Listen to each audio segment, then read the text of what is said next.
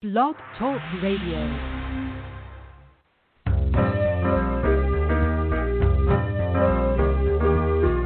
You're listening to Starseed Radio Academy, empowering Starseed to better serve the planet.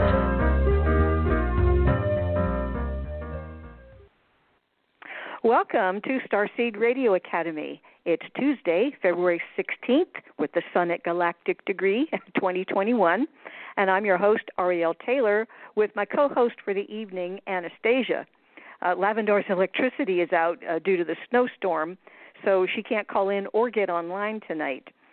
And, of course, Mercury is retrograde until February 20th, and you can read about that online or on our website.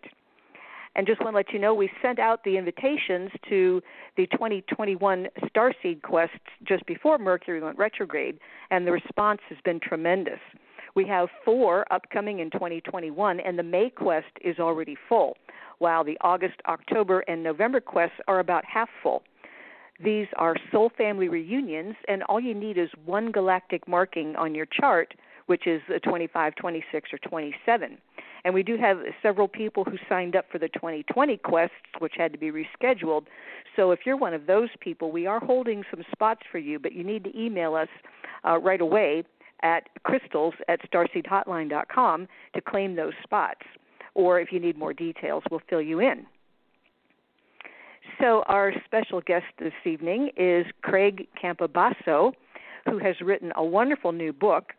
This is the ultimate field guide to the 82 extraterrestrial species that populate the universe. ET enthusiast Craig Campobasso explores the origins, physical characteristics, technological and consciousness abilities, dimensional capacities, belief systems, and cosmic agendas of each of the species. The species fall into 2 categories: the benevolent races, which function as the guardians of humanity, whose goals include helping people overcome duality, healing, and protecting. And then the second set are the malevolent races, which are responsible for abductions, cloning, and ultimate domination. Starseeds and sci-fi fans will love this book as it delves deeply into the real extraterrestrials and who they are and what they want with the people of Earth. Craig has been one of our favorite guests since he first introduced our audience to Valiant Thor, who was an ET, who visited the White House in 1957 and lived at the Pentagon for 3 years. Craig worked extensively with Dr. Frank Stranges, who was there in 57 and met Valiant Thor, and then wrote the book Stranger at the Pentagon. Craig is also an Emmy-nominated casting director in Hollywood and has received multiple awards for his short film, Stranger at the Pentagon. And then joining Craig later in the show is Lightstar, who's also been a guest with us before, sharing one of her unique talents for light languages, and she did some of the artwork for Craig's book. And there is a trailer for the book on YouTube, and rather than give you the long, confusing URL, it is linked on our show page, so if you just go back there, you can click and get there. There are a couple of them on there, but this is the best one that I liked anyway. And then you can check out his websites, which are autobiography.com/other-books. And if you click that link, you'll get a signed copy. And then his other website is strangeratthepentagon.com. At the top of the show, it's Anastasia's Starseed News, bringing topics of interest to starseeds that you won't hear in the mainstream. And we'd like to thank Kathy, Jada, and Fiona for hosting the switchboard tonight for those who may have a question or comment. We do have an online Starseed community at starseedhotline.ning.com, and it is a safe place to connect with other starseeds thanks to Tammy's continual dedication. You can also download our shows on iTunes or right here on Blog Talk. Okay. If you'd like to show your support of our program, please just click the follow button on our page, and you'll get our biweekly show notices if you enable those. Our main website is starseedhotline.com. The Stage 1 Starseed confirmations are based on Lavendar's discovery of star markings and your natal astrological chart, And the Stage 2 session is a one-on-one phone session available with Lavendar, Anastasia, or myself right now. Lavendar's sessions have been redesigned to focus on your solar return, covering your natural state, your rites of passage, and your masterships, as well as your solar return and your current transits. So it's like having the whole enchilada in a 1-hour session, and that will be scheduled just before your birthday. And we're going to introduce our new team of astrologers to you on our next show on March 2nd.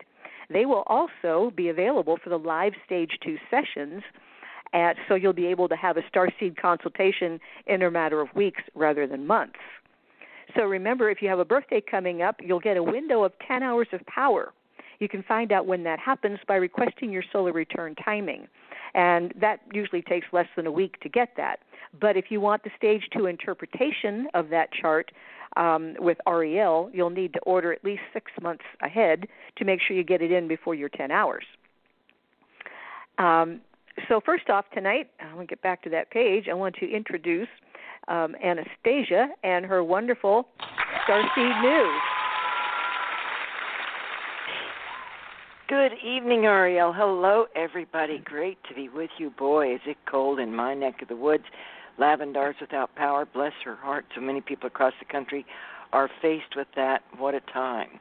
But here this evening, we get to talk about all kinds of news. We're going to focus on some interesting stories as well as a little discussion about some of our favorite pets and food.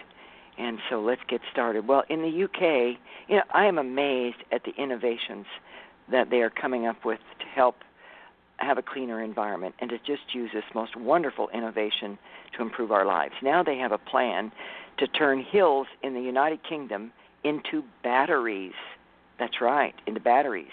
The UK's hills and mountains could soon be the high point, pardon the pun, of green energy innovation after engineers have revealed plans to turn them into batteries to restore and store renewable energy. Now, they're borrowing technology from traditional hydropower plants, and the project would use excess green energy to pump water uphill via underground pipes. The water would then be released and flow downhill over generating turbines, and that would generate electricity. According to the Guardian newspaper, the company behind the project said its plan could see around 700 sites across the country host these hydro projects without spoiling the scenery, which would be a very good thing. UK has beautiful scenery. So, wow, isn't that something? Turning hills into batteries. And they plan on using this when there is a higher demand for electricity. This will be backup power. Amazing. We could use some of that in Texas and in the South and Midwest right now. Extra power. Yeah, Lavendar could use some tonight. Yes, she could, bless her heart. Absolutely. Well, now in Kenya, way down in Kenya, a materials engineer has learned to produce sustainable, low-cost construction materials made of recycled plastic waste and sand. Now, this woman opened a factory. It's a woman. She opened a factory in Nairobi and creates bricks from plastic waste that other facilities cannot process anymore. They can't recycle it. It's just waste. Nothing can be done with it. And every day her factory produces about 1,500 bricks in different sizes and colors. Now, what's so interesting about this is that her product is almost 5 to 7 times stronger than concrete. She reported to Reuters this. And she said her factory has recycled 20 tons of plastic waste since its founding in 2017. Wow. Far out. Amazing. Stronger than concrete. Can be used and not be considered as waste.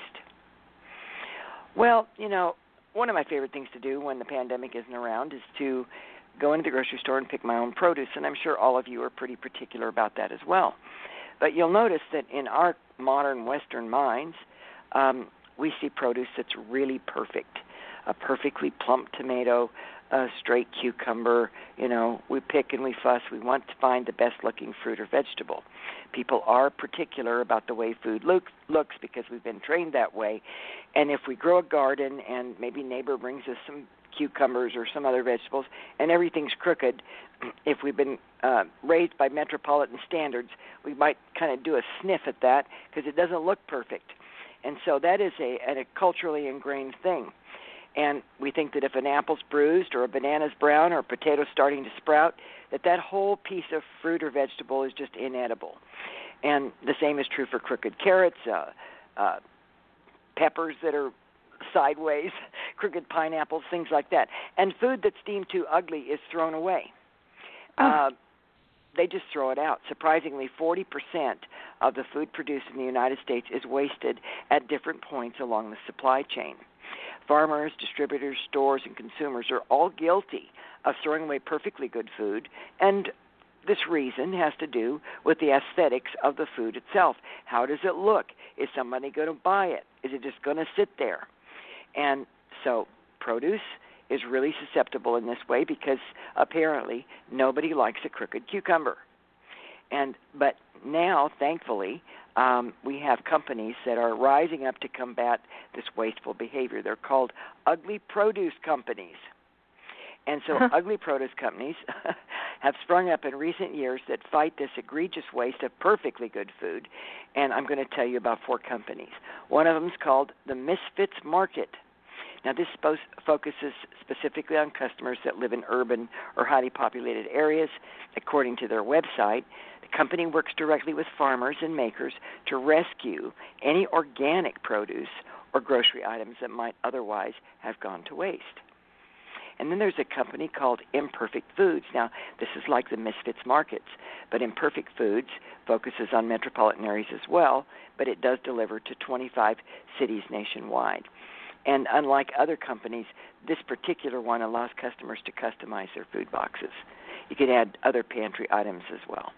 Now, this company employs their own delivery drivers, which means delivery options are limited. So, again, you have to live in a metropolitan area to get it. There's a company called Hungry Harvest. They deliver to 9 states, and it's still expanding. And then there's Preserve Farm Kitchens. You can look this up on the Internet. And they don't send you the produce, but what they do is they collect all of the ugliest fruits and veggies, and they mix them into this array of preserves and cooked items. Now, man, this is pretty expensive stuff. I mean, their jars run from about $12 to $15 each, or $30 to $50 for bundles. Really good idea, really good solution to this, folks, is just start planting your own garden and gobble up all of your imperfect food with delight, because you will have grown it yourselves. But it's good to know about that these companies are trying to salvage this food and make it available to people. I think that's outstanding. It would be nice if some brilliant starseed would come up with a way to start their own misfit food market or misfit food company and find a way to make that even a bit more affordable and far-reaching for other people. You could do that in your community. It would be a great thing to do. If you live in an agricultural community and you like gardening and you like food, it'd be a great thing to do. Start your own misfit food company and help out. It is a shame that all that's wasted. Well, anyway, this is an amazing story. The photograph of this man, I had to scratch my head at this article. I saw his photograph and thought, oh, surely he cannot be 104 years old. But the article says that he is. And this is a 104-year-old man who lives in Colombia who's finally finished his doctoral thesis and in the process has solved a 200-year-old enigma. Now, again, this 104-year-old man, I keep stressing that because, honest to goodness, this is incredible. Anyway, he did all of this. He lives in Colombia, and he credits the COVID-19 lockdown for helping him finally complete his dissertation. Now, this man lives in Medellin. He received a bachelor's degree in civil engineering in Colombia. Then he earned a master's degree in science and technology in England 70 years ago.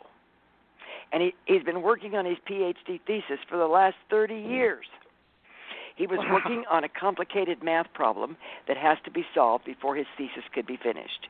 And this year, it happened. He said, my PhD is about determining the maximum amount of water that can be sustainably taken from a river for energy and other purposes. Now, this isn't a new puzzle. It's more than 200 years old, but this man says he has solved it. He admits the COVID-19 lockdown allowed him to focus completely on his research, and it was his way of making the best of the situation. And if his dissertation is approved, he'll get his doctorate title. He has 6 children, 12 grandchildren, 6 great-grandchildren. He was married for 67 years before his wife passed away. But he did tell his local press there in Colombia that his family has been his biggest achievement. What the article does not tell us is the solution to this enigma of how to sustainably use water. But when he gets his doctorate, I'm sure that will be released, and maybe we'll all hear about it, and hopefully we'll apply that. It's a complex mathematical problem. Nobody's been able to figure it out. So I'm in suspense here. Is this going to work? And if it does, how brilliant. 104 years old, getting his doctorate after 70 years of waiting for it. Wow. Actually, longer than that, 70 years since he got his master's degree, and working on his PhD for 30 years is really remarkable. Isn't that something? That's amazing. Yeah. Yeah. Okay, well, I want to talk about baby food. I think y'all need to know this. Maybe you have friends with children or somebody in your family, or maybe you have children. Maybe you want children. But when buying baby food, we all want to be able to trust our food companies and the government regulations that we can feel confident that the children are going to be safe. But a subcommittee of the U.S. House of Representatives released a report last week revealing that inorganic arsenic, cadmium, lead, and mercury are found in baby foods from 7 popular brands. There is the Nurture brand, Beechnut, Hain Celestial Group, Gerber, Campbell Soup Company, Walmart, and Sprout Organic Foods. And as the report notes, both the FDA and the World Health Organization classify arsenic, cadmium, lead, and mercury as toxic heavy metals that can cause serious and irreversible damage to brain development, especially to babies and children. Now, some of the baby foods tested contains hundreds of parts per billion of these toxic metals. Now, Beechnut, Gerber, Hain, and Nurture responded with their internal testing procedures, test results, and information about what they did when products or ingredients did not meet testing standards. However, Campbell, Sprout, and Walmart all declined to provide this information, which the subcommittee worries may indicate a cover-up of the presence of even higher levels of toxic metals. Now, interestingly enough, the Trump administration knew and ignored this information. According to the subcommittee, the Trump administration has a part to play in why this issue has not been resolved. According to the report, in August 2019, the FDA under Trump watched a secret industry presentation that revealed that baby food ingredient testing was not indicative of the final safety of the final products, and the testing of final products should be required. They took no action after witnessing this presentation. So if the ingredients on a jar of baby food says strained peas and says the contents is only peas, then how do toxic metals get in there? Well, according to the FDA, these metals are found in the soil, water, and air and can contaminate the food supply that way, unbeknownst to the manufacturer. And they say because this cannot be completely removed, our goal is to reduce exposure to toxic elements in foods to the greatest extent feasible. And that's what FDA told Reuters in a statement. Wow. Okay. Cannot be completely removed. There it is. So there are ways to make your own baby food. It might be time to be doing that. And who does not love chocolate? Chocolate. We all love chocolate. We're women. Women love chocolate. Most of us do anyway. I mean, come on. Chocolate is divine, right? Well, good news and bad news. Cacao trees are currently threatened. I'm going to tell you about that. You might have heard wind of it, rumors about it. According to this article, though, it's not really so much of a rumor. And by the way, cacao trees have forever been known as the food of the gods. And it's native to South America. You know, cocoa is produced, chocolate is created from thousands of small flowers every year that produce massive fruits that contain between 30 and 60 cacao seeds each. Now, these seeds are processed. They're made into chocolate. But they say with the ongoing climate crisis, the tropical fruit-bearing trees might be on the brink of extinction. Really? That's dreadful. Well, for these trees to produce fruit, the flowers require pollinating. But only 10 to 20% of the cacao flowers are generally pollinated, according to EcoWatch, which means 90% of the flowers die within 36 hours of opening. Scientists are looking at pollinators, specific insects, which seem to be relying on cacao plants less and less. In other words, for some reason, they're abandoning their pollinating responsibilities. They don't know what's going on. They don't know whether it's climate change, shifts in agricultural practices, or what is going on. Now, cacao trees can only thrive within 10 degrees of either side of the equator. They have to have stable temperatures, high humidity, lots of rain, and so they're expecting that climate change is going to create a die-out by 33% in 2050, by 2050. Well, here's what they're doing. They're trying to solve the problem. So what have they done? Pretty ingenious. This is the good news part. Farmers are currently starting to implement hand pollinating techniques so humans can manually pollinate the trees and ensure the flowers don't go to waste. Clever. A lot of work, though, very labor intensive. So that's the good news. Bad news, chocolates might be endangered. Good news is people are trying to figure out ways to pollinate the flowers so we can have our chocolate, which is wonderful. Thank you, guys. Thanks for pollinating the cacao flowers. You know, I can't imagine a world without. If there's no chocolate in this world, I'm never coming back. That's it. I'm done. Ay. Okay, let's talk about dogs and cats for a minute. We love our dogs. Have you ever wondered about your dog's sleeping position? Probably not. But this article talks about it, and I thought it was interesting, and I wanted to share it with you. So what does your dog's sleeping position mean? Have you ever thought about it? Probably not. But as it turns out, your dog's sleeping position can indicate a number of different things about their mental and physical well-being. Each one of the positions that I'm going to tell you about indicates something different about the way your dog is feeling.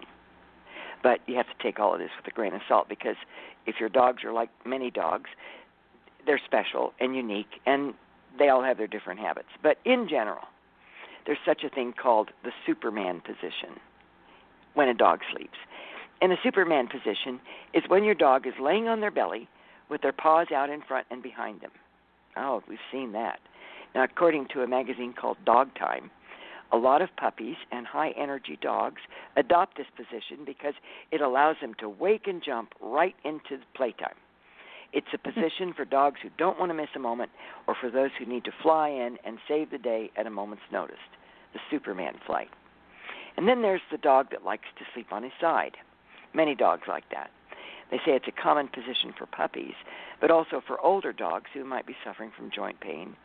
Now, the mattress company Casper contributed to this article, and they say that dogs that sleep in this position are generally in a very deep sleep. It signifies that your dog feels safe and relaxed in their environment. They don't have to tense up. They don't have to sleep on guard. Then there's the position of what they call the lion at the gates. Now, this is a lion's pose, which means that the dog is sleeping to look like a sphinx with their head on top of their front paws. And they say that that's also so the dog feels like it might need to snap into action. Perhaps you're doing something, maybe you're in your kitchen and the dog wants to be beside you. Maybe he wants to sleep at the back door and the kids are outside. He knows somebody's outside in the family. He'll lay down and sleep like that because he doesn't know when he's going to be needed. So that's their partial I'm guarding everyone sleep position. And then there's the donut. That's a dog who's trying to protect himself or trying to get used to an unfamiliar environment. Veterinarians tell us that dogs that adopt the donut position also might be trying to keep warm. But they say that dogs that have lived outside a lot or who have been stray often sleep in this position. They do that for security, the donut position. Then there's dogs who like to burrow under blankets, and they say that they are looking for comfort or security. And some dogs just like that. They're used to it. They say that dogs that like to burrow under blankets tend to be affectionate but more needy. They just kind of want to be cuddled all the time. And finally, the exposed belly. Oh, it's so cute to see a dog sleeping with his legs up and his bare belly sticking out. And your dog that sleeps on his belly could mean a couple of things. First of all, for sure, they have complete trust in you. Or maybe they're just hot. But according to dog authorities, dogs that sleep belly up in the summer months are trying to keep cool. Otherwise, it just means that your dog is so comfortable with you. When a dog rolls up and shows you their belly, it means they trust and love you enough to be vulnerable. They know you're not going to hurt them, and they feel very, very safe. So, why does your cat stare at you? Let's talk about cats for a minute. Have you ever just turned away from the TV or turned back and looked at your cat and found that they were staring at you the whole time? I have. And if you've experienced one of these intense moments, you're not alone. Because since time immemorial, humankind has found itself wondering, what does it mean when my cat stares at me? What's going on? Well, our ancestors had a whole bunch of interesting and sometimes paranormal reasons for this peculiar feline behavior, but perhaps modern science offers a more reasonable explanation. Well, it's hard to tell, really, when your cat is staring at you. You know, my husband, who's not a cat person, mind you, thinks that cats are staring at us because they're plotting to kill us. And according to cat authorities, people used to believe all sorts of strange things about cats. Some people believed cats of certain colors granted good or bad luck, or that they might even steal a baby's breath. Others believed that they were conduits to the afterlife, or that if you looked into their eyes, you could catch a glimpse into the fairy world. There's no proof that any of this is untrue, mind you, but let's have a talk about folklore instead of science. So the reality is, the scientific reason is, cats stare at us for a number of reasons, but none of them are particularly sinister. First of all, your cat stares at you probably because he wants food. It doesn't matter if he's already eaten either, especially if you happen to be holding something that your cat finds irresistibly delicious. In fact, cat eye contact often signifies a wordless way of letting you know that they're hungry, according to a Purina cat behavior scientist. And he says, though, it depends on the cats. Other cats might just meow to get food. Now, also, your cat can stare at you if it's angry. And as it turns out, my husband's assessment about cats plotting our demise is entirely off base because, according to Pet MD, a cat's penetrating stare can mean that they're about to attack. In these cases, the stare is coupled with a few other telltale signs. In addition to direct eye contact, cats that are ready to pounce usually exhibit pupil dilation, a stiffer body posture, their ears are pulled back, and a tail that swishes from side to side. Also, many domestic cats that exhibit this behavior are looking to play with you and not attack. Now, sometimes cats stare at you because they're actually a scaredy cat. When cats stare at you and are crouched down with their tail tucked under their body, you might be dealing with a fraidy cat. This is doubly true if your cat is staring at you from high atop, like on top of the refrigerator or a shelf or way up there, or under a piece of furniture. Anything could have spooked them, so just try and calm things down with a treat, give them a toy, give them some soft shushing noises. But food, they say, is usually the best way to make your cat forget his fears. Now, lastly, why is the cat staring at you? I've had this experience. And I know this sounds dubious to some, but it's entirely possible that your cat is staring out of love. Now, cats might not be as overly affectionate as dogs in general, but that doesn't mean that they don't understand love and affection. A long, unblinking stare isn't how you and I show each other affection, but according to the Purina experts, cats do this sort of thing all the time. If that stare is followed up by a behavior known as cat eye kisses, then it could mean your cat really loves you. When a cat looks at you with their eyelids half closed and slowly blinks, those are eye kisses. This is a sign true admiration and trust. You can usually answer this sign of affection with some gentle petting or doing the same with them. Half close your eyelids, slowly blink, and then, you'll get some purring for all of that. They understand love. Eyelids half closed. It means that they're safe and that they're safe with you, and then you give that signal back, and that is a full exchange of the I love yous from human to cat and cat to human. And I've had eye kisses from cats before, and it just melts your heart. It's a wonderful thing. So a little bit about cats and dogs, about the environment, about food tonight. I want to leave you with a quote. It's a good one. Christopher Reeve said this. He said, he ought to know about heroes, don't you think, since he's played parts of one. He said, a hero is an ordinary individual who finds the strength to persevere and endure in spite of overwhelming obstacles. Wow. Well, I guess a lot of us, ordinary people right now, are heroes. Given all the things that we're enduring and persevering through, we're learning how to be heroes today in this time in life. From my heart to each one of you, much, much love. You all take good care. Have a beautiful next couple of weeks. Hang on. The weather will break. Spring is coming. The red buds will be blooming. The daffodils will be coming up. Things are good. I love all of you. Have a great night, everybody, a great couple of weeks.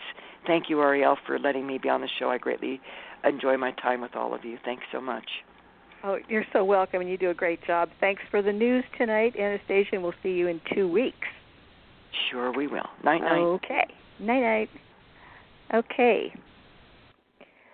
So I am going to bring Craig on. Just get your mic open. There we go. Okay. Can you hear me? There we go. Yes. How are you, Craig? Perfect. I'm so good. I always love listening to Anastasia and being here with you. And, of course, I'm just sending my love out to Lavendar, who's, like, sitting somewhere going, darn. Dark and cold. I can't get on the phone. Yeah, I know she was. Love you, Lavendar. Looking forward to visiting with you tonight, but you know, she's okay. She just nothing can do when the power's out. We don't realize how much we depend on electricity. It's so true. It's so true. Yeah. So I have got to tell you that I got your book for Christmas, and Christmas Day I had to read it, and that was like, oh my God, I couldn't put it down. Just fascinating. That's awesome. Yeah. I mean, it's a beautiful book. I mean, the illustrations. I mean, it is really, AAA quality, a keepsake kind of book here. But I wanted to ask you, what motivated you to do this book? Well, interestingly enough, my literary book agent called me out of the blue, and he said, I have an idea for a book, and I know I can sell it. And he said, I already have the title. It's called The Extraterrestrial Species Almanac, and you're the man to write that book. And I thought about it for literally 2 seconds, and I said, I could totally write that book. And he said, drop a proposal and send it to me. So it took me a couple days. I did a proposal. He sold that book within 4 days, and I was writing the book the week after that. So I had to sit back and say, wow, nothing. Book deals don't happen that fast. Things don't happen like that. And I just went, the universe must want this book out there for some reason. And this all took place in, I believe, 2019. And they had the book up for pre-sale, I think, for about 6 months in 2020, and the actual book release was January 1st. But Amazon had so many orders to fulfill, they fulfilled them early. So lots of people got their books right before Christmas or on Christmas Eve, and people were sending me pictures holding their books and so excited about it. So I just had the best time writing it, and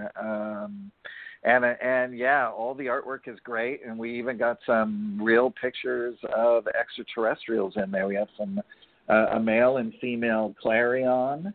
We've got Valiant Thor in there as well, and then an unknown alien whose picture I took when I was researching a case in the Carolinas.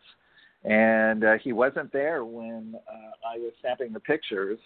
the abductee was telling me when he had come home after having this abduction experience that they were walking out of his backyard, which is a wooded area. So he was taking me through there and another friend of ours. And I just was snapping pictures. And the next morning, lying in the hotel room, I started flicking through all the digital pictures, and there I found him. So I made him the unknown alien as the last entry in the book, which was just fascinating. Wow, I had no idea. Yeah. So I got the book on my lap here, and I'm looking. Unknown alien. Oh, it's the very last one. So this being was probably about 6'3", very short legs, almost like up to where our knees are, and then a very long, wide torso, two arms, a longish neck, and then a sort of oval-shaped head. And he's holding, or she is holding, an interdimensional device like a light. And the minute I saw that, I went, oh, that's an interdimensional device. And then when I lightened up the photo, the being is wearing goggles.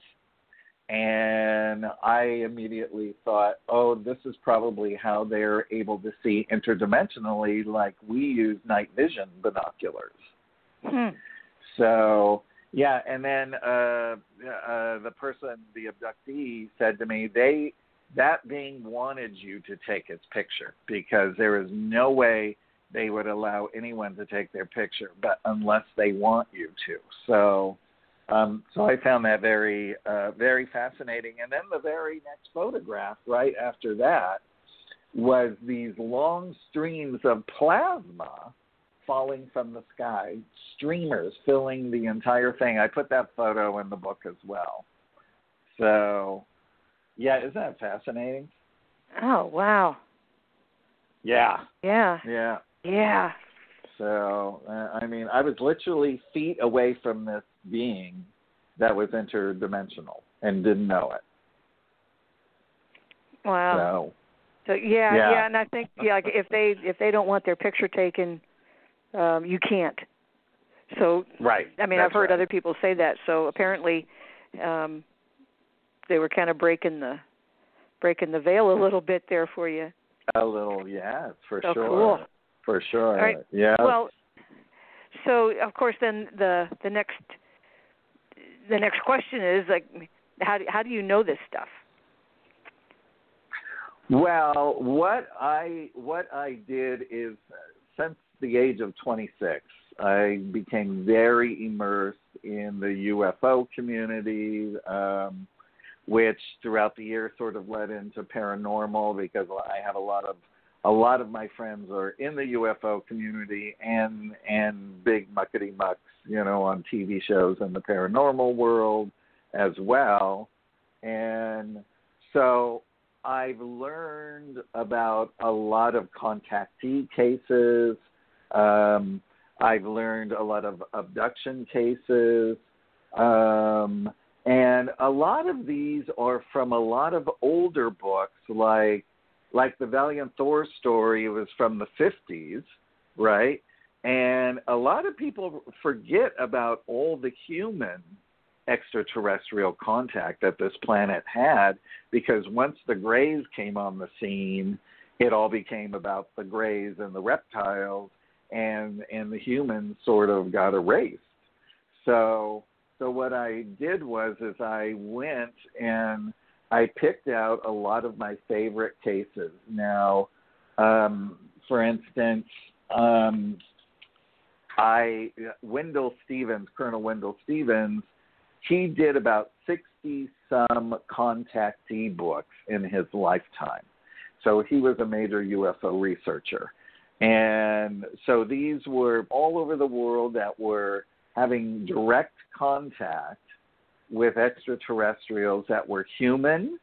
Some were in the book. They're called regalians. They're sort of a cross between lizard-looking beings and a human sort of form. They're very they were not malevolent. They were more neutral, and they had abducted a 14-year-old Cherokee girl and brought her on board the craft and hooked her up to a machine that their brains were hooked up to so that they could actually have a conversation with her.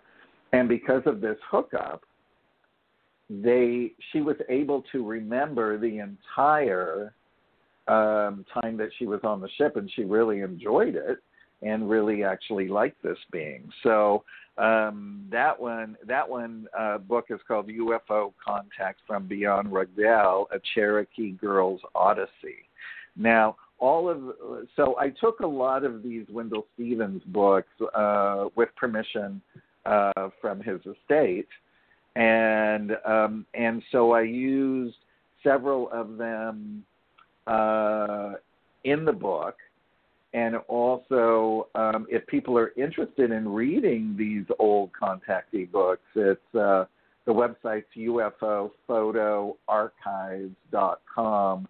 And I think you can even buy all 60-plus PDFs for a small stipend as well. Another one of my favorite cases is the Clarions. There were several people on the planet who had contact with Clarions.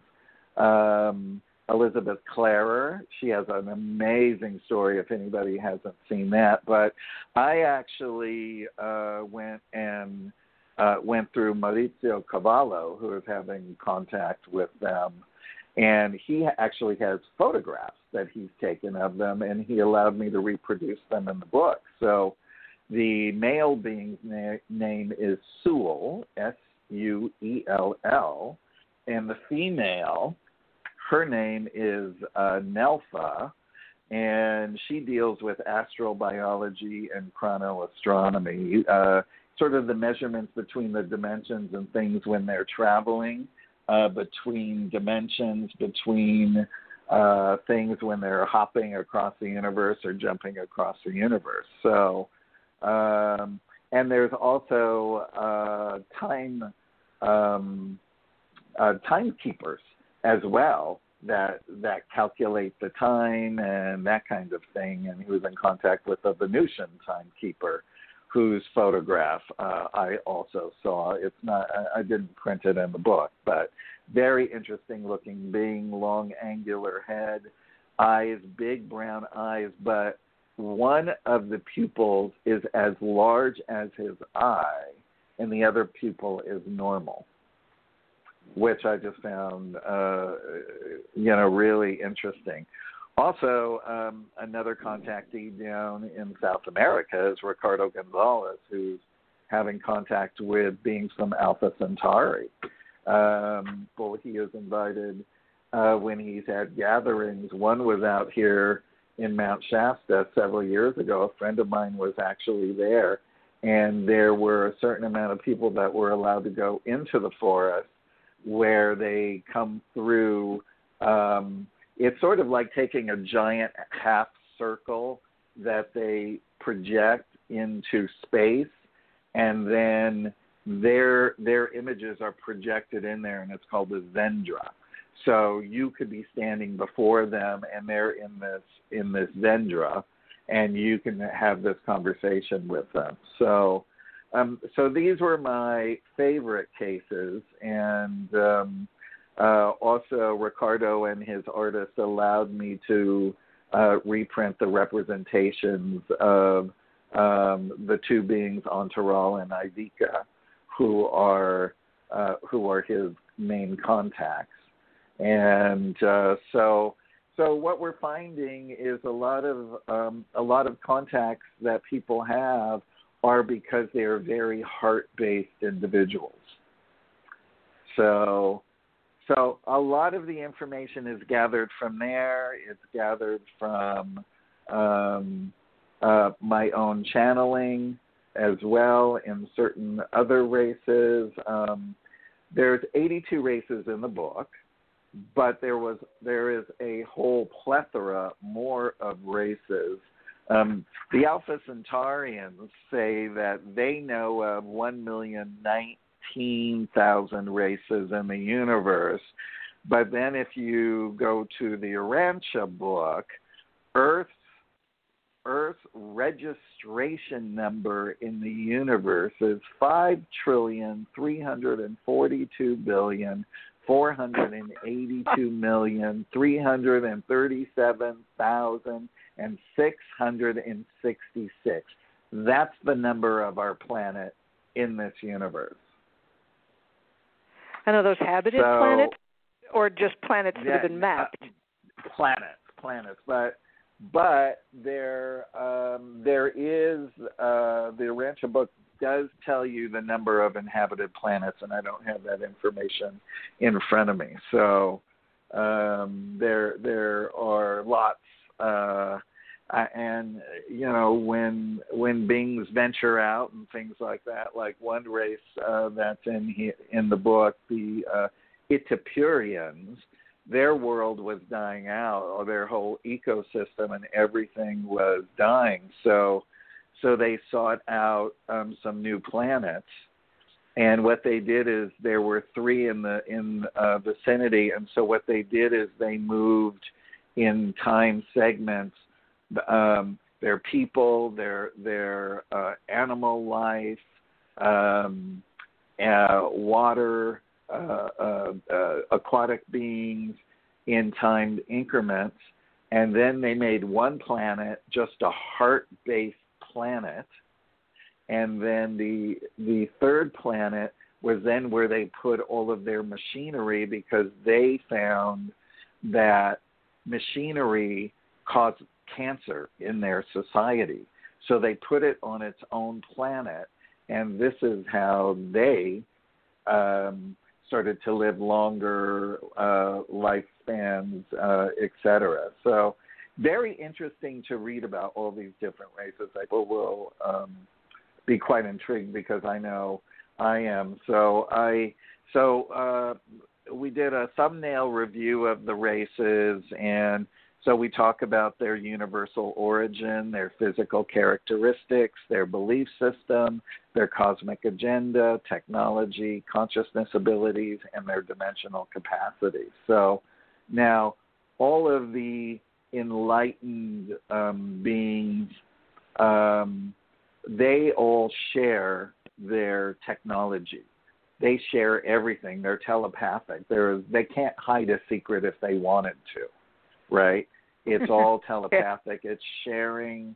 It's sharing your feeling body and your truth of yourself with every person you come in contact with, and it's quite a most beautiful and humbling experience. And I've experienced it quite a lot, being an experiencer. So. Anyway, so what I did is not to be repetitive in the book, but in the back of the book, I designed a whole section of the whole galactarian alignment of space peoples and planets, technology, their motherships, starships, thought ships, plasma ships, fleet ships, scout ships, and then we did a section on the cosmic laws, because a lot of people want to know what the cosmic laws are. So there's the cosmic laws, then there's the cosmic laws for people who break cosmic laws, which are 2 different sets, and then there are the undermonic laws of the dark beings as well. So there's that, and then there's a little section of the terminology of extraterrestrial worlds of things that people can go back and they can also reference. I also did a further reading in the back of the book. So if you liked reading about the Clermers, you could go to the back of the book and find out where you can get that source material. So so there's so much, and then of course all the artwork and everything. Getting all that together and for all the races and all of that. So it was a whole lot of fun putting it together. I really enjoyed it. Wow, I mean, it's just fascinating, and the way you've broken it down so that it's more of a reference book. It's not like a story, right? Like a novel, So well, there are so many races in here that I never even heard of. I know. So and how? Go ahead. Go ahead. I was going to say how many. The purpose of the. Nope. Go ahead. You go. We're playing ping pong here. I was just going to say, how many of these 82 species have bloodlines on this planet? Well, there's quite a lot of the human races, Pleiadian races, Clermer, the beings, I believe, from planet Koldas. It sounds like Koldas, but it's Koldas. Somebody started laughing the other night when I said Koldas, and they're like, "Did you say Koldas?" So, and yes, I mean there's quite a lot of all that DNA that is, that's been on this planet for a very, very long time. I mean, we are all hybrids of the universe, and we're waking up to all of that. And everyone knows, especially with starseeds and everything that comes along with that, you wake up a lot quicker, and you quicken your spirituality to help raise the consciousness on the planet, and everyone starts recognizing all of their different attributes and their makeup. A lot of people just know, it's just within them. So I find that extremely fascinating. But also the purpose of the book is it's a great reference for when we rejoin society, universal society, but also if you're interested in a being, the purpose of it is for you to go and research more about them online or through the source material. And what about the cover image? What is the cover image? The cover image was done up by the publisher, and they have an artist there, and I had no idea. I mean, they're the ones that always put the book cover together, and so when I saw it, I kind of jumped back a little bit, and then I was looking, I was like, oh, it's a female, and she's benevolent, and that kind of thing, because the actual serpent being, which is a different photograph in the book, those are benevolent beings as well, and some of them live underground and have interacted with the Aztecs, with India, and especially with American Indians.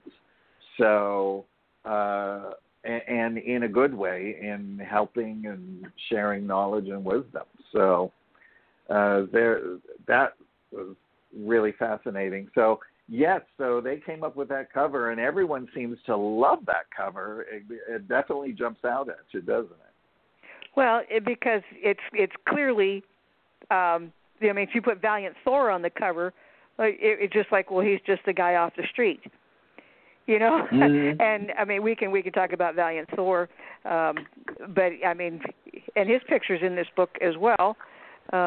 Yes. Is he in the Venusian section? Yes. No, he is under created beings. Under created beings. Okay, so it's a good thing you put this in alphabetical order. Yeah. Order, so, yes. Yeah, on page 54. He's under created beings. Yes. Uh-huh. Yeah, created beings. Yeah, so, I mean, if they'd put him on the cover, it wouldn't have had nearly the impact because he just looks like a movie star. He does look like a movie star. Well, yeah. Well, I mean, the first time I saw him, I thought he kind of looked a little bit like a very young Jimmy Stewart. Right. A lot of people say that. Yeah. A lot of people say that. Yeah. Well, yeah. I mean, just this one photo. Right. Yeah. Well, there were several hundred taken that day, but we only were left with a little handful of them. So, and I've searched high and low for all the rest of them. You know, what happened to August Roberts, the photographer's, you know, his whole collection. Where did it go after he passed away many, many years ago? So if anyone's listening, call me. You know where they are. I would love to see all of them. So, yeah. So, well, you kind of already covered the question I was waiting with. You know, so I mean, you've selected 82, but obviously there are far more species in the universe that we just don't know about. Right. Yes, and I selected 82. Because the Honorable Paul Hellyer, the former Canadian Minister of Defense, on a program said that he knew of 82 races visiting Earth. So I had to pick a number, so I picked 82 in honor of him. Well, that's nice. Yeah. So now I wanted to ask you about the story that we were talking about before the show, and how you had been searching for your biological father. What happened in that search?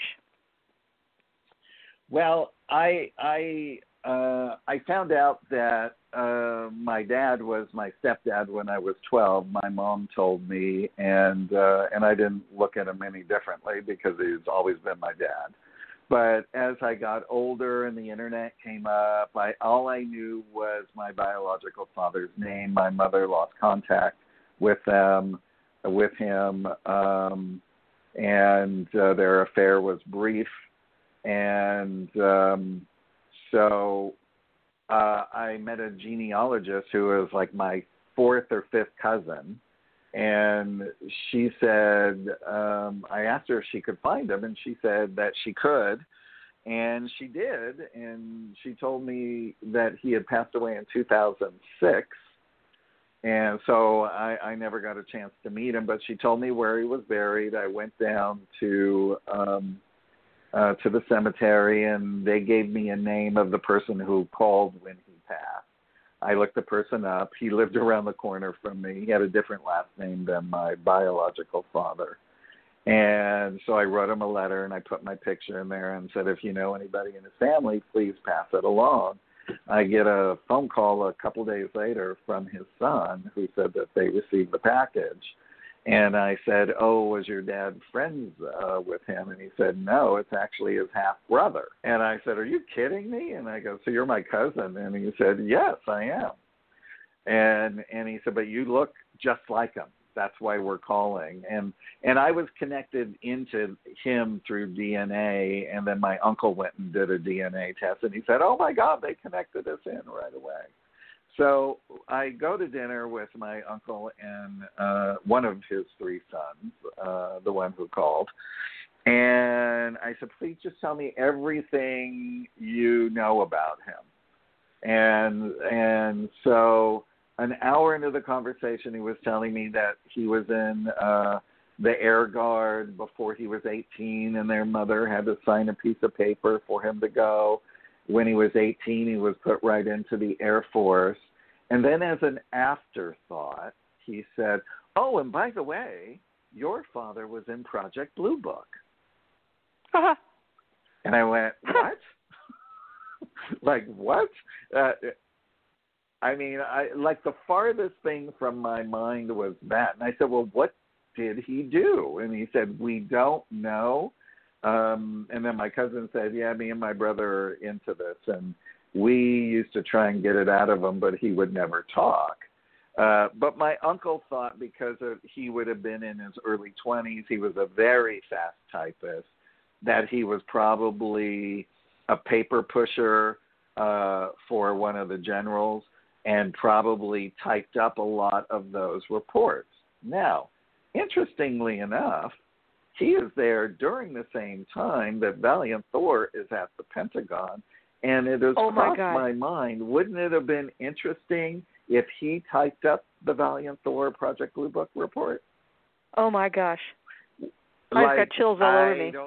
I do too, but like my whole body is ringing with chills right now, right? So anyway, it's just so fascinating because first off, for those of you that don't know, Project Blue Book is the Air Force study on unidentified flying objects that started in 1952, and it was decommissioned in January of 1970. And it investigated over 11,000 sightings, and its main study was to determine if UFOs were a threat to national security and scientifically analyze UFO-related data, right? And then here, the Extraterrestrial Species Almanac is a MUFON book, which is a U.S.-based nonprofit comprised of civilian volunteers who study reported UFO sightings. Now, when he left the Air Force, he came back to Los Angeles, and he met my mother. She became pregnant, and then in his later life, he got married. A few years later, he met the love of his life, and he became the head of construction at Warner Brothers Studios, building movie and television sets. Oh, my gosh. ICAST movies and television, right? And then after that, he left there, started his own scenic shop, and he used to build all the sets for the Hollywood Bowl, and he built sets for concerts, and sometimes he designed them. Like he designed an Alice Cooper tour and built that set. He built sets for Michael Jackson, Elton John, Neil Diamond. He even built the sets for that Bing Crosby, David Bowie special. Oh, wow. Right? I just saw that. Saw that on YouTube over Christmas.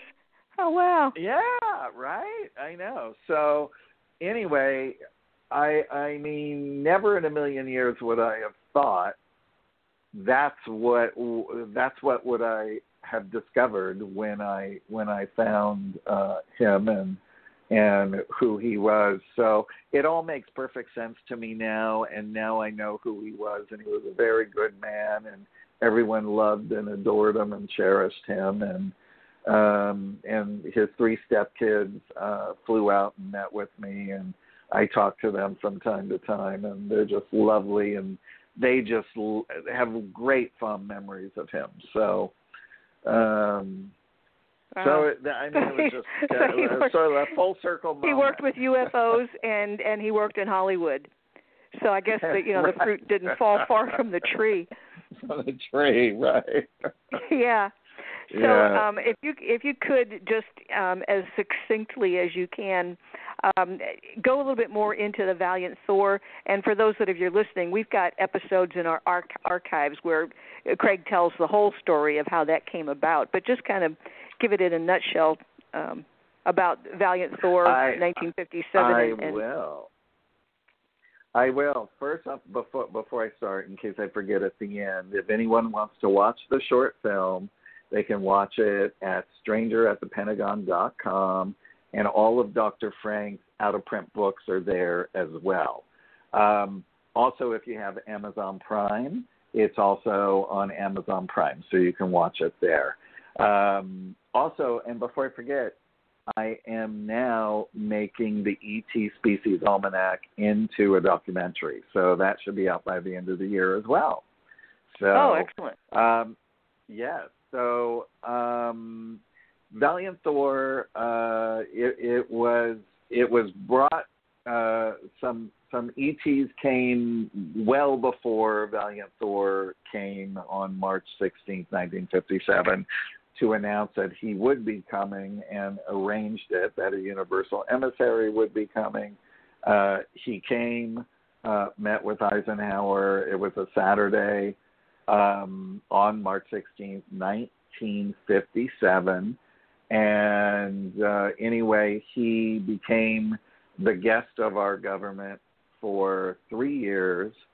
And he came with a design that was to help eliminate sickness, disease, and poverty, prolong life, talk to them about the dangers of atomic weapons that they've been using since 47, free energy, pollution, the whole gamut, and to sort of introduce him to the way things work in the universe. So Eisenhower and Nixon were very receptive. They were all for this plan. And over the course of these 3 years, they would discuss it. And then if it got approved by all the powers that be, meaning, the military and CIA and NSA and all of that, then it would go, they would implement it throughout America, and when proven successful, then through the rest of the world. Now, I'm just going to give everybody a little bit of facts. So Valiant Thor comes at that time. Also in the 50s is a Venusian man named Orthon who meets with George Adamski and talks to him about a lot of these same things. Also in the 50s, a Venusian man named Saul Gonda lands in Landers, California. George Van Tassel out at Giant Rock is running the airport, and he lands his ship in the middle of the night, and George slept outside because it was hot in the summertime. And the being approached him and asked him if he would like to see a ship, and of course George worked for Howard Hughes and many other aircraft things, so he loved to see how things flew. The man was human. He was about 5'7", short blonde hair, anyway, he gave him the blueprints through time on how to build the Integratron, which would rejuvenate your cells and prolong your life. So there were several people coming at that time bringing forth this information, which I want a lot of people to know. There were other human ETs that also came, but those were the three main ones. So in the end, they turned down Valiant Thor's proposal, for the reason being that it would put doctors, nurses, pharmaceutical companies, everybody out of business, and it would totally crash the economy. But in hindsight, everyone would just automatically, like up there, everyone does different jobs. So for instance, on Valiant Thor's craft, which is called Victor 1, I have a poster on the website that actually has the blueprints to Victor 1. Now, it holds 200 people, and it's double-deckered. So 30% of that crew is rotated out every 60 to 90 days, and then they go to another craft, and they learn and they do another job. So as you're learning and growing, and remember, they live a very long lifespan, thousands and thousands of years. And so they change out and they all learn different jobs and things. It is definitely not a lazy society, because if one person is not performing their job, it puts a cog in the wheel, right? So everybody does their share and is very happy to learn because they're brought up that way. So this would have been the way here, and also everyone started to get rejuvenated and start to learn how to become fully conscious, right? Because we're a dualistic society and things like that. So there was a very long program that could have been implemented, but was not, and sadly so. That Eisenhower and Nixon didn't see it come to fruition because they were really for it, said Dr. Frank. So he did. Valiant Thor did come back 1 year later, March 16th. 1961, he got in touch with Dr. Frank, and they saw each other from time to time. And Dr. Frank ended up writing Stranger at the Pentagon, which was the vignettes of the stories about Valiant Thor, and it was released in 1967. And Dr. Frank was invited on board Victor 1 for the very first time in 1967 or 68. What was the year Bobby Kennedy died? 68? Was it 68? Because it was the day he died that he was invited on board I think so. craft. Yes. Yeah, whatever that day was, that was the day that he was invited on board that craft. So, I remember that Dr. Frank told me that Valiant told him to drive down to Encinitas, park his car there. He would come get him. A boat picked them up. The boat went way, way out into the middle of the ocean where the craft was, and then they brought the boat up into the craft and then took off from there. So this is when he first met all four vice commanders, Teal, Thawne, Dawn, and Zan. And in the famous photograph of Valiant Thor taken at the Howard Menger farm, that is with his vice commander, Dawn. And the blonde woman sitting next to Dawn, her name is Jill. And Jill is the wife of Vice Commander Zan. So, and then there's another created being from Melchizedek that is on board Valiant Thor's craft as a permanent fixture. His name is Yanaya, and his associate's name is Io. And if people are really interested in learning more about Melchizedek, I do have the Melchizedek in the ET Almanac, and also Adama is a Melchizedek master who is the teacher for the underground city here on Earth in Telos, which is below Mount Shasta. So we do have a beautiful artist rendering of Adama, also of Father Melchizedek, and also of Macaventa Melchizedek as well in the book. So that's the Valiant Thor story. You can read more about it on the website and, of course, in the book. And we're still raising money for the feature film. So all you millionaires out there, call me so we can get it made. You successfully did it that way with the short film, and yes. Which I want to reiterate. You've won many awards, took first place time and time again, and yes. that was crowdsourced because you have to have control. You can't have right. corporations dictating the truth.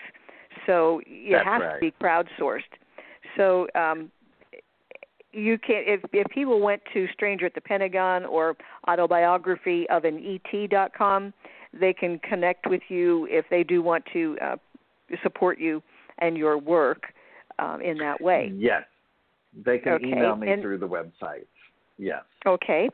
Now, we have Lightstar has been on the switchboard now listening, and I think it's about time to bring her online. I'm so excited. Lightstar has been on our show. Let me just get your mic open here so I can ask you directly. Okay. Hi, Lightstar. Welcome back. Oh, hello, everybody. It's fun to be here. Yay. We're so happy you're here. Yay. I think you've been on the show. This is 3 times, I believe. Twice. I think it's only been twice. from what I Okay, remember. well then this is the third time. Yes. And I want to talk a little bit about your contribution to Craig's book through your artwork, and then I want to talk a little bit about the light languages that you do so well. So, Craig, do you want to interview Susan? I will. Well, I was introduced to her website through some friends of mine, and when I saw it and saw her, I went, wow, this is such an incredible light being. I have to call her because I was looking for artwork of Octurians and Andromedans, and then I saw that she had the original Orions and the Blue Syrians, and so she also lent her wonderful channeling information in those sections as well, and graciously allowed us to reproduce the pictures. So now I'm talking. I should have let you said that. Oh, that's okay. I appreciate the intro there. Absolutely. Yes. So, I had a great conversation with you, Craig, when we first talked. I just instantly connected. I just really felt your heart, and I was just like, wow, this is so great. And at that point, I had not even watched The Stranger in the Pentagon yet, believe it or not, at that time. And Lavendar, like on the first, even before the first show here, she had told me about that, and I was like, it was on my list for like so many years, and I just never did. So it was like pushing me to finally watch it. And when I did, I was like, why did I not watch this before? Oh my gosh, it's so good, and it was so well done. And I was just so impressed with you and everything that you put together with that. And so, but it was my honor to, have you have some of my artwork in this book, which I really love this book. I've been not reading it completely, front to cover, but just like I pick it up whenever I go, I wonder about that race, it just kind of draws me to a page. Yeah. And I really like doing that. That's the fun part about it. You don't have to go, right from page 1 to the end. You can just go wherever you feel like going. I love that. That's right. And Lightstar will be part of the documentary as well. Yes, I'm excited to do the little filming excursion for that. So I'm excited and I'm really honored, and it's going to be really fun.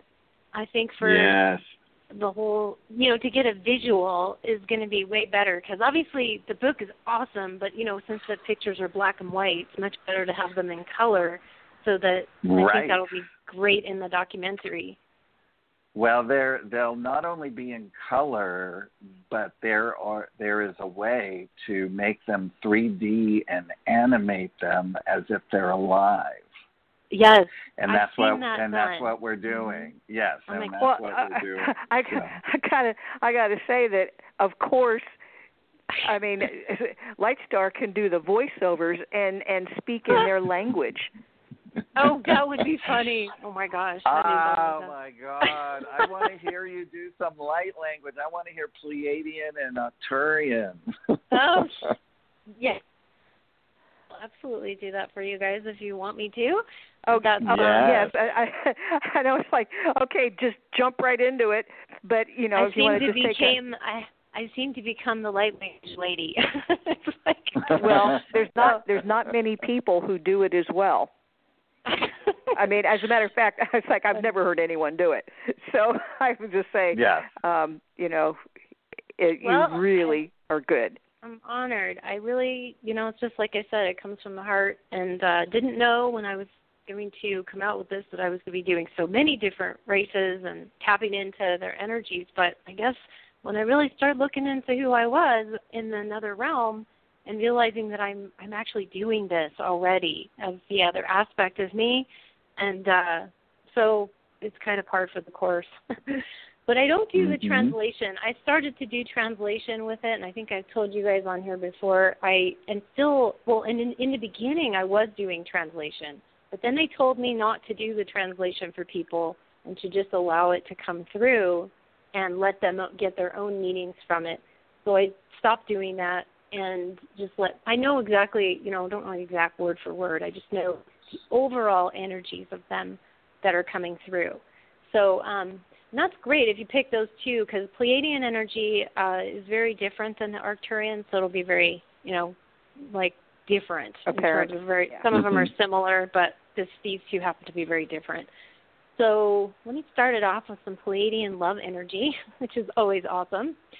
So as obviously listeners, just put your mind off to the side when you're listening and just go with your heart, opening your heart and allowing whatever messages, insights, healings, whatever wants to come forth, come forth. So here we go. Mea la sai hava, shia la keimi, sira tanaya, variansa karehanai, kia la taya, sorai amarata, hale gale halashana, mariteso varen sarayanda, sarayam marea maratas. Meditir ale garian sara varin tira maranteso. Sura sura kureyama hendi ulale suara kayeme. Varencia kara. Taranasea tare. Vareakai narataima. And just breathe that energy of love and vibrations of soothing, calming, peaceful, loving energy vibrating through your entire body and energy field, clearing out. And I'm also going to move into doing some Arcturian energies. De santare te titiansa tu sononatazo un sushi mieshia winshia minesi wintasumo kuishini shanen tu unsa tarananita tarananasa taramata ansuri shi tirintirama tisinti sosonto so kishwani enteso mai kibi shintisho taransa tu tiranata tarananite saradanata aranatar anso interete. Si sushishani why ukai why tai sumaya wenti wearing chiwa giu inti sumaya in ya wanti di siti an taso so in chuya shimia tian santi tiani tia taram tasa ki kiwe kia sati sini sati shuna so mata satu sing chi shiana tato te se taranana taranani te sadanana kakuni shuyan si semashi Nanatis almanasit, tuishanato unso unkaishia shenan, malasi inte unterete. This one was bringing a lot of mind clearing stuff, so if everybody just breathe through and kind of clear the mental field, the mental space. There's a lot of things going on the planet right now that everyone's mind is getting kind of cleared, so just breathe and clear the mind. And what I call the mind field, like a mind is our mind field. And the Arcturians are just masters at helping to clear the mind. They're like it reminds me of these incredible ancient, like Chinese or Asian masters. They just have this like ability to just clear anything that is, not supposed to be there or difficult or stressful or any of that in the mind particularly. So that's just a little energizing and yet loving embrace from the Pleiadians and the Arcturians. That's that great. Was just absolutely beautiful. So, and you've never heard her do that before, right, Craig? I have not, and I will say that when she was doing the Pleiadian, my whole vibration elevated, and when she was doing the Arcturians, my mind elevated. So it was interesting that you said that afterwards, and it brought back a memory that Dr. Frank told me, because I asked him, what does Venusian sound like? And he said, it sounds like the Asian races, but similar to Korean in a way. Yeah.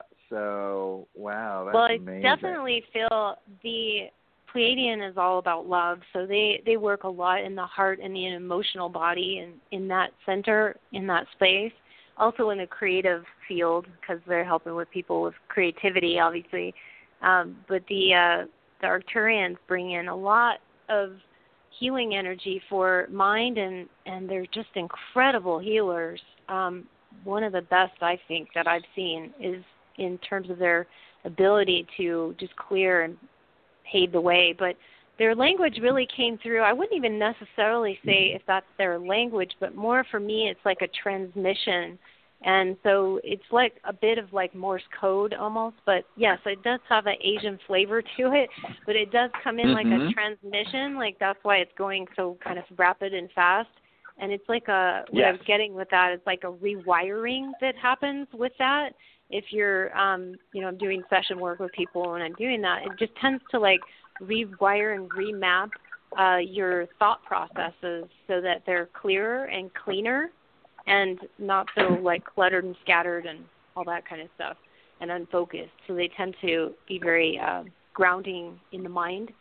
But yeah, it's kind of interesting. I've also received some information from over the years of bringing in languages and different ones and different kinds of energies that they start to show me different places that they came from in terms of their origination of this sort of vibrational language and the light emissions that really came from different places. So if you think about it, where did our languages come from? French, German, Spanish, all these different languages came from somewhere, and they had influences from some of these races. That's what I have been getting from it. And so the Asian realm, like here on Earth, that whole area of Asia does have influences from Arcturians. Now, they may have other races that also influenced it, like perhaps Venusians, if it sounds similar. It could be there. But there's a race of the phyla beings that I had brought through, and they're a little not as well known, but that race, the origins or ties is in the area of like Russia, Mongolia. It's like some of the area of Mongolia and way over there somewhere that has kind of ties with that. The Pleiadians have ties to a couple different areas, one of them being Hawaii. no shock there, right? Right. All the places. So they all have different energies. Syrian has a very Egyptian flavor to it, so it kind of has that sort of Middle East Egyptian area. And, so they've been starting to show me, like, some of the origins, why it sounds like the way it does. Because someone will go, oh, that sounds like Russian, or that sounds like German, or that sounds like Italian. So there's reasons for that, from what I have downloaded. And this is just, one stream here, but that's what I've been getting. Yes, and in the ET Almanac, actually, the races, they're called Arans, A-R-A-N-S. They're an Asian race that's a solar system outside of ours, and there are several other different Asian races within their solar system as well. So people can read up on that. Yeah. And I had a question for you, Craig, while we're talking, because I was listening to what you were talking about Valiant Thor and then him being in the connection with being a created being. So at the time that you were saying, because a lot of people are saying that he's Venusian and coming from Venus, but you said there's another being or a few different beings that came from Venus. So is he not Venusian, or is there just a crossover there, or is it he's just like the Elohim? It's there. He's a created being in the sense that he's as old as the universe. So his origin is the universe. It just so happens that he is also created beings are assigned to different parts of the universe to oversee, and so his planet where he chose was Venus, the interior of Venus, and that's where he's married. He has a wife named Dina, and they have a daughter that was born in the 70s, I believe, or the 80s, and they named her Valdina. But when and again, this is just me and my connection, I feel that his origins go back to the Pleiades. Yeah. There's a lot of crossover there. Definitely feels like there's a crossover between a lot of these different races as well. And, it's really interesting because I was doing a video the other day. I'm doing a series of like warriors of truth, warriors of light, and warriors of love. So I'm doing like 3 each, or just for one video each. And as I was speaking this language, it started to come through as a hybrid language, and I'd never brought it through before. And it was a hybrid of Arcturian and Lyran. And I was like, so it was really like I already speak a Lycerian, but this was like Turian is what they told me. And I was like, I didn't even know that existed. So there's so much like crossover with a lot of these beings that I think hybridized. They'll go and then they'll marry someone and then they'll be from a different race or whatever, and then they produce this hybrid. So that's how I think all of us are also hybrids because we're part of. We all are hybrids. Yeah. Really interesting. Sure. So it makes sense that it would be, like if a creator being comes and connects with a Venusian being, and then what that child is created is, and then their children go off and, mix with a Syrian or mix with a Pleiadian. And so it kind of like creates this mix. And it's really hard to distinguish. Like, I know I get people that come to me and say, I want to know what race I'm from or what soul origins. I'm like, well, you're not one thing, first of all. So you're multiple different things. So we can go into that. Stretch your mind as above, so below. And I've been watching this TV show called Finding Your Roots, and they trace bloodlines and ancestry. Yeah. And you look at people, and they've got everybody's a Heinz 57 practically. A blend of all different kinds of things. So we are much more alike and connected than our society would have us think, so and I wanted to ask, I guess I'll just do it now before we run out of time. Is there more than one feline race? Oh, sure. For sure, yeah. I think there's people that are probably in touch with multiple different types of felines, types of races, but I'm sure that there's more than just a few, but I just know of a few of the different ones. I'm just going to say an interesting notation is when somebody begins their spiritual awareness and awakening and they connect into Source, one of the first races that they come in contact with in their mind internet are the feline races. Because they have so much unconditional love as well. So they're sort of like the welcoming committee. Yeah, so true. Right. So it makes me think of the movie Avatar. And I think that those characters must be based on feline races. But I know, isn't one of the Sirius planets a feline, or both of them?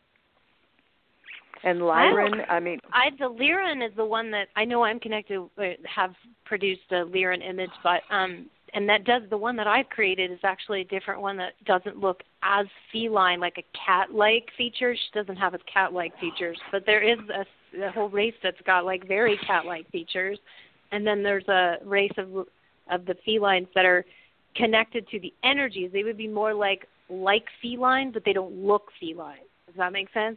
They don't look like a cat face, but they have like those same traits or qualities or characteristics of their nature. So the one that I know that for me, the one that's the Avatar movie, really to me, that one actually connects with the Andromedan for myself anyway, it kind of looks very somewhat similar or a similar type, but there's also a Syrian type that looks like that too. So some of them can look kind of similar.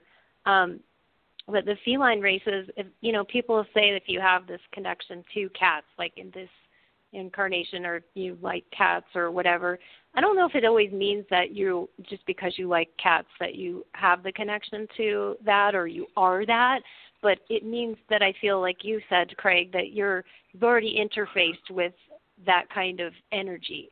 So you're familiar with it, and it feels good because it feels familiar. Now, some people have fear of cats. I know of a client that had fear of cats, so I know that, and it's kind of, you kind of wonder, well, in some cases, I have seen this happen where some of the, just like in the Orion Wars, and some of the negative factions kind of took over and took some of those races and changed them and turned them into, the dark beings or whatever. And some of those beings did get distorted. And that distortion, I think, is what some people have the fear of, because they were forced to do things against their will, or things that it wasn't of their nature, and they have a recall memory of that. And somehow it comes through when they see the cats in our world, and it's like, oh my God, no, it has a trigger memory, and it's something that needs to be cleared, obviously, but because there really isn't any reason to be afraid of a cat, unless you were attacked by, I guess, a lion or a cat in a previous life, which could be too. Right. Yeah, it could be environmental trauma. Right. So, gosh, you know what? I think we're going to have to schedule another show with both of you, because we're kind of running out of time, and I know we could keep on going for another hour, but we'll be talking to ourselves by then. So, Lightstar, you want to give your website address, because I know people are going to want to go look and see what you're all about if they don't know you already. Yes, I'm at lightstarcreations.com, just LIGHTSTAR creations with an S on the end, .com. That's where you can find me and find all my stuff, my art and my music and my oracle decks and all the stuff. Sometimes people say my website looks like eye candy, so that's how it's It is amazing eye candy. I love her website. Yeah, that's where you can find me. And thank you so much again for having me on here. I just love you guys and love the conversation, and really appreciate it. It's always a pleasure to speak with both of you. And I do want to repeat for Craig's new book. You can first of all, if you go on YouTube, use the link that I have on the show page here, because I went and tried to find it just organically, and there was another video with narration, and it wasn't. I didn't think it was nearly as impactful as the one with this link, because it's just, it's got the music, and it's got really nobody's talking. It's just the flashing of information and scenes. So that's on YouTube. And then Craig has two websites. The first one, strangeratthepentagon.com, where you can find all the stuff that he's talked about with Valiant Thor and Dr. Frank Stranges. And then Craig is very prolific. He's also got a trilogy, autobiography of an ET. He's got 3 books in that series. But if Four books. Oh, 4 books. Okay. I see it's hard. You're so prolific, it's just hard to keep up. But if you go to autobiographyofAnET.com/other-books, there you can get an autographed, personally signed copy of the ET Almanac from Craig. I highly recommend that, because it as well. My autobiography. I'm very excited. I highly recommend that. Yeah, well, I'm sure. I mean, this is the first book of its kind. So, 100 years from now, this can be a collector's item. So make sure you get your signed copy. and it's also, it's available at all the all the book outlets where you'd expect it to be, and also the short film Stranger at the Pentagon is on that website, as well as Amazon Prime. And when you watch the credits, I love that you put every single person's name. You know, Starseed Hotline's on there. Everybody that donated to make that thing possible. You acknowledged every single person. So the credits are really long. But it just goes to show how much support long, but you don't have to watch the credits. But the thing was, well, if you want to see your name, people built it. Yeah, that's right. Well, all the people. Yeah, it was all them. Right. Everyone made it happen. So their energy had to be a part of the actual film. Of course. And if you're just now hearing about this, Craig's next feat of wonder would be the full-length feature film, Stranger at the Pentagon. Yes. And which we have to have that. So it has to be done. It's just a must, right? Oh, it has to be done, and it has to be crowdsourced, because Craig has got to have full artistic control. Is that what they say? Mm-hmm. To make sure that the information is not corrupted. Mm-hmm. Yes, and actually private financing, because we can't crowdsource that amount of money. Oh, you can't? Shows you how much I know. It's too much. So that's why I always say, all you millionaires out there who want to, help get this made, give me a jingle. So. Yeah. Yes. Well, I mean, we don't talk a whole lot or focus a whole lot on your 3D life and accomplishments, but you have been a multiple award-winning, Emmy-nominated casting director, and your list of credits for the movies that you've cast, everyone has seen them. So the man behind the scenes. So you've got all those resources with the with the actors and the costume designers, and I mean everything on down the line. You've already got that in place, so it's not like the guy in Poughkeepsie, New York, that got an idea and is trying to sell people on it. You know, it's just, nothing against Poughkeepsie. I just happened to see that city today on print. So, so you really do. The script is really, done. Everything's ready. Everything's ready to go. We just need the financing. So. Okay, well, we can make that happen. And I think Starseed should step up for that. Yes, it's definitely one of those needed things right now. And if it's anything, even an iota of what it was just in the short film, which I know it's going to be just blown out of the water from that, it's just amazing. Because I thought the graphics in there, everything was just so well done, and so it's even going to be just better, So I mean it's world class, special effects, everything that you would expect from a Hollywood blockbuster. Craig's got all that taken care of, so it will be a first class quality product when it's completed. So I was just going to say something, and it fell out of my head. Oh no! My head, that happens to me too. That happens. Well. So I want to thank you both for spending this time with us and for bringing forward the information. Oh, I just remembered what I was going to say. This week we had 7 planets in Aquarius. Oh yes. Oh my God, and crazy. Lavendar and I were talking about that, and we was like, if this is not the official beginning of the age of Aquarius, I don't know what is. I mean, I'm 7 planets in Aquarius, so we're going to see a lot of innovation, freer thinking, people going outside the box, more, brotherhood, sisterhood, more humanitarian things.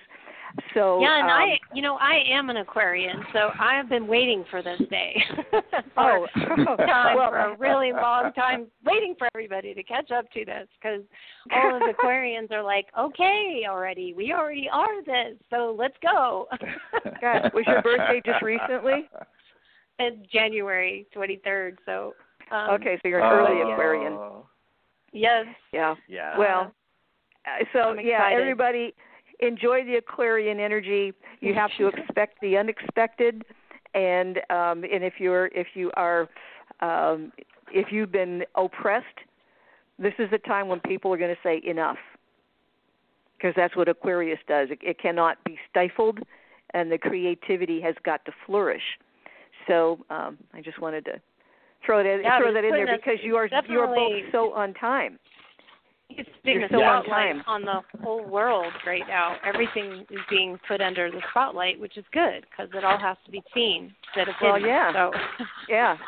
Yeah, we got to clean out those corners and throw out those boxes and right. Kind of have a clean slate on a lot of different areas. And this Aquarian energy will help us with that. Mm-hmm. So yes, I thank you both. I'm sorry we didn't get a chance to see or talk with Lavendar, but hello, Lavendar. We love you. Yes. Hi, Lavendar. Yeah. We love you. We miss you. I hope I hope she has some. Said her power was out. Is that what happened? Yeah. They've got snow on the ground with a big storm. And it took out the power, and it came on for a little bit, and then it went off again. And I hope that it comes on so that they can sleep comfortably in Arkansas. Yeah. But I know she was disappointed that she couldn't be here tonight. But she loves you, and we'll come back. We'll come back. Yeah, you'll come back. Yes, you'll come back another time. Okay. Right. All right. Well, thank you so much to both of you for the work that you do separately and together on this book. And I know that a lot of people are going to go for this, because it's really a definitive work, and not just some pictures that somebody imagined and drew up. You've got real facts that came along with these images on what these races are about.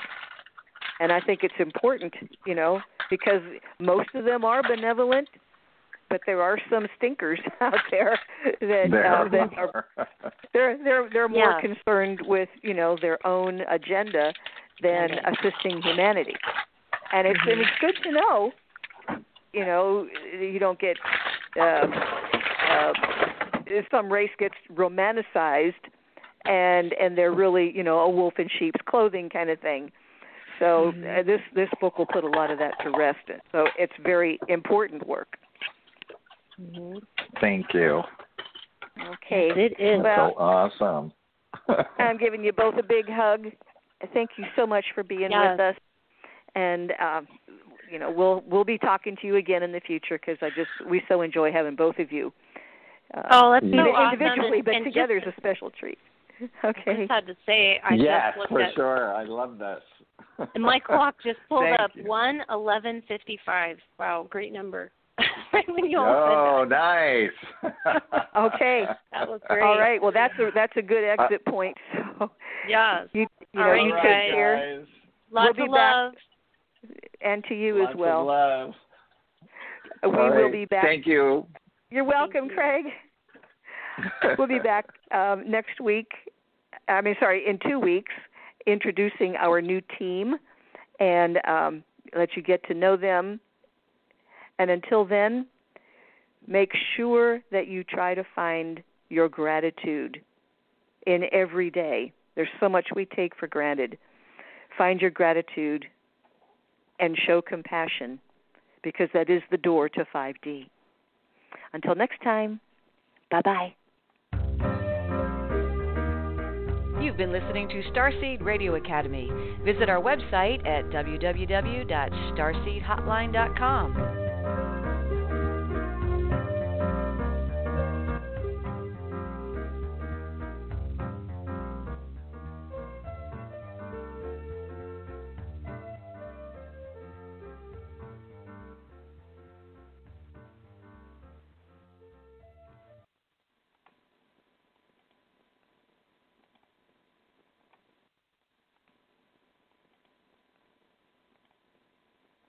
With the Lucky Land Slots, you can get lucky just about anywhere. This is your captain speaking. We've got clear runway and the weather's fine, but we're just going to circle up here a while and get lucky. No, nothing like that. It's just these cash prizes add up quick. So I suggest you sit back, keep your tray table upright, and start getting lucky. Play for free at LuckyLandSlots.com. Are you feeling lucky? No purchase necessary. Void where prohibited by law. 18+ terms and conditions apply. See website for details.